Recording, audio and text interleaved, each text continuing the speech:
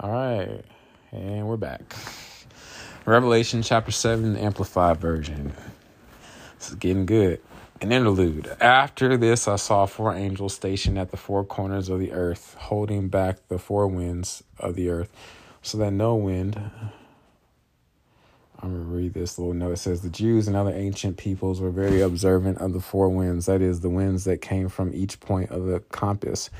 It was said in the Talmud that if the winds ceased to blow, the world could not continue to exist. Interesting. Holding back the 4 winds of the earth so that no wind will blow on the earth or on the sea or any other or on any tree. Then I saw another angel coming up from the rising of the sun, holding the seal of the living God, and with a loud voice he called out to the 4 angels to whom it was granted to have authority and power to harm the earth and the sea, saying, do not harm the earth, nor the sea, nor the trees, until we mark the bondservants of our God on their foreheads.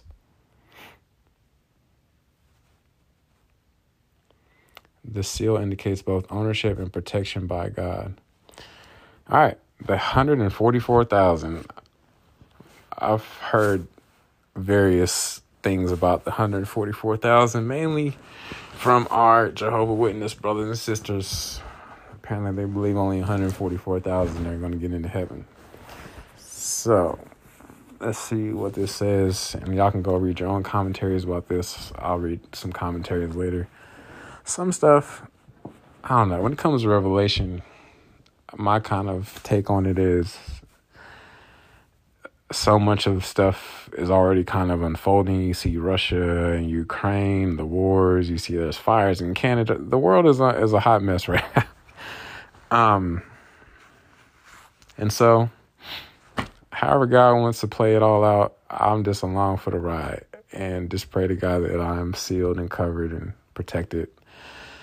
And yeah, just that God would empower me to be bold, to share it with as many people, the gospel, before it's time for me to check up out of here.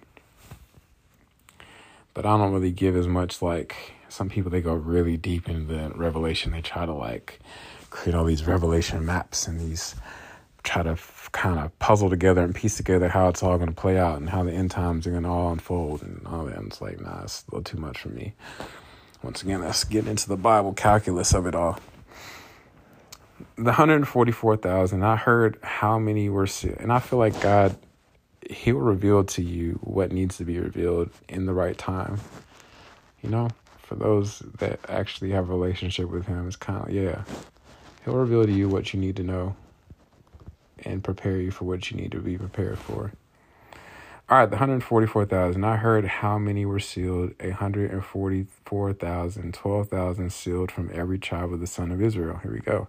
12,000 were sealed from the tribe of Judah, 12,000 from the tribe of Reuben, 12,000 from the tribe of Gad, 12,000 from the tribe of Asher, 12,000 from the tribe of Naphtali, 12,000 from the tribe of Manasseh, 12,000 from the tribe of Simeon, 12,000 from the tribe of Levi, 12,000 from the tribe of Issachar, 12,000 from the tribe of Zebulun, 12,000 from the tribe of Joseph, and 12,000 from the tribe of Benjamin were sealed, marked, redeemed, protected. A multitude from the tribulation. After these things I looked, and this is what I saw, a vast multitude which no one could count, gathered from every nation and from all the tribes and peoples and languages of the earth, standing before the throne and before the Lamb Christ, dressed in white robes with palm branches in their hands.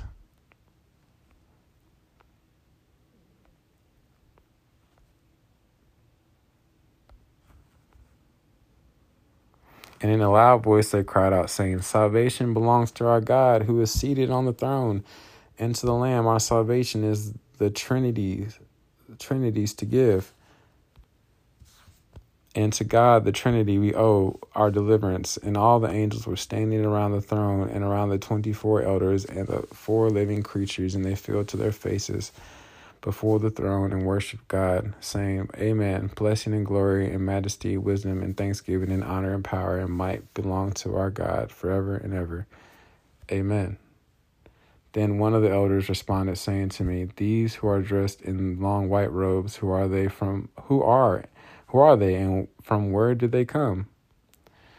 I said to him, "My Lord, you know the answer." And he said to me, "These are the people who come out of the great tribulation, persecution, and they have washed their robes and made them white in the blood of the Lamb because of his atoning sacrifice. For this reason,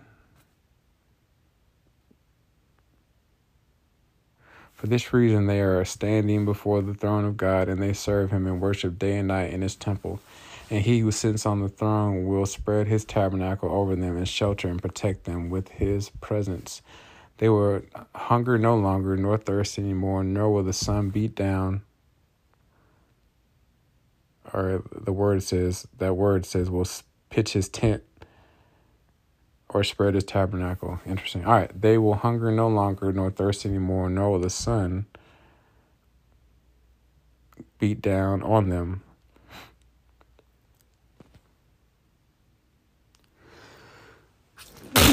Excuse me.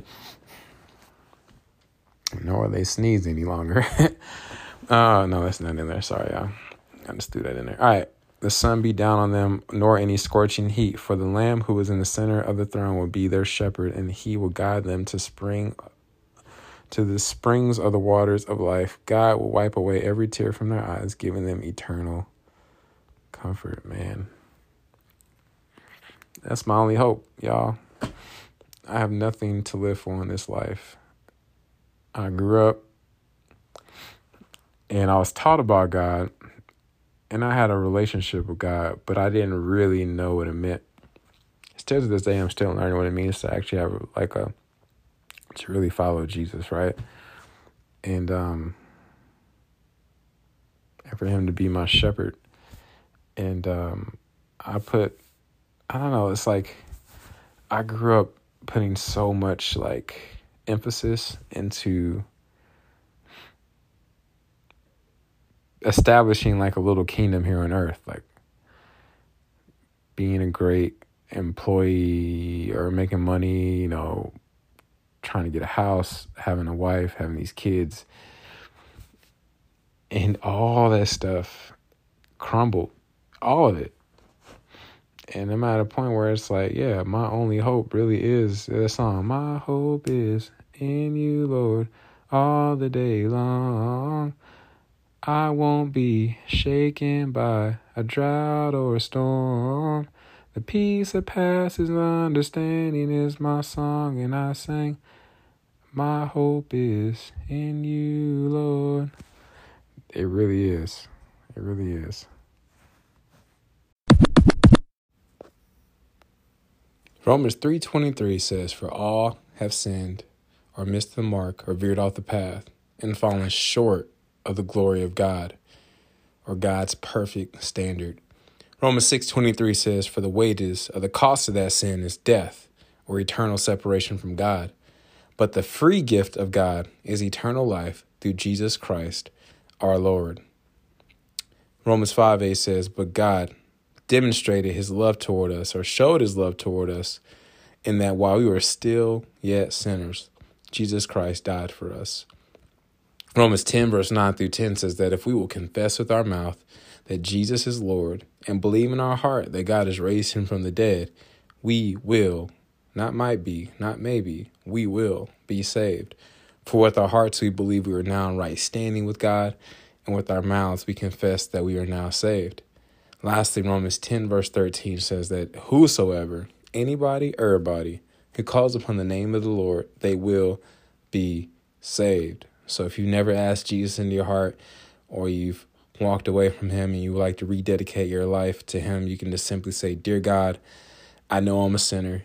I know my sin deserves to be punished. I believe Jesus Christ is the Son of God who died for me and rose from the grave. I want to turn from my sin and trust Jesus Christ alone as my Savior. Thank you for the forgiveness and everlasting life I can now have through faith in Jesus. In Jesus' mighty precious name I pray. Amen."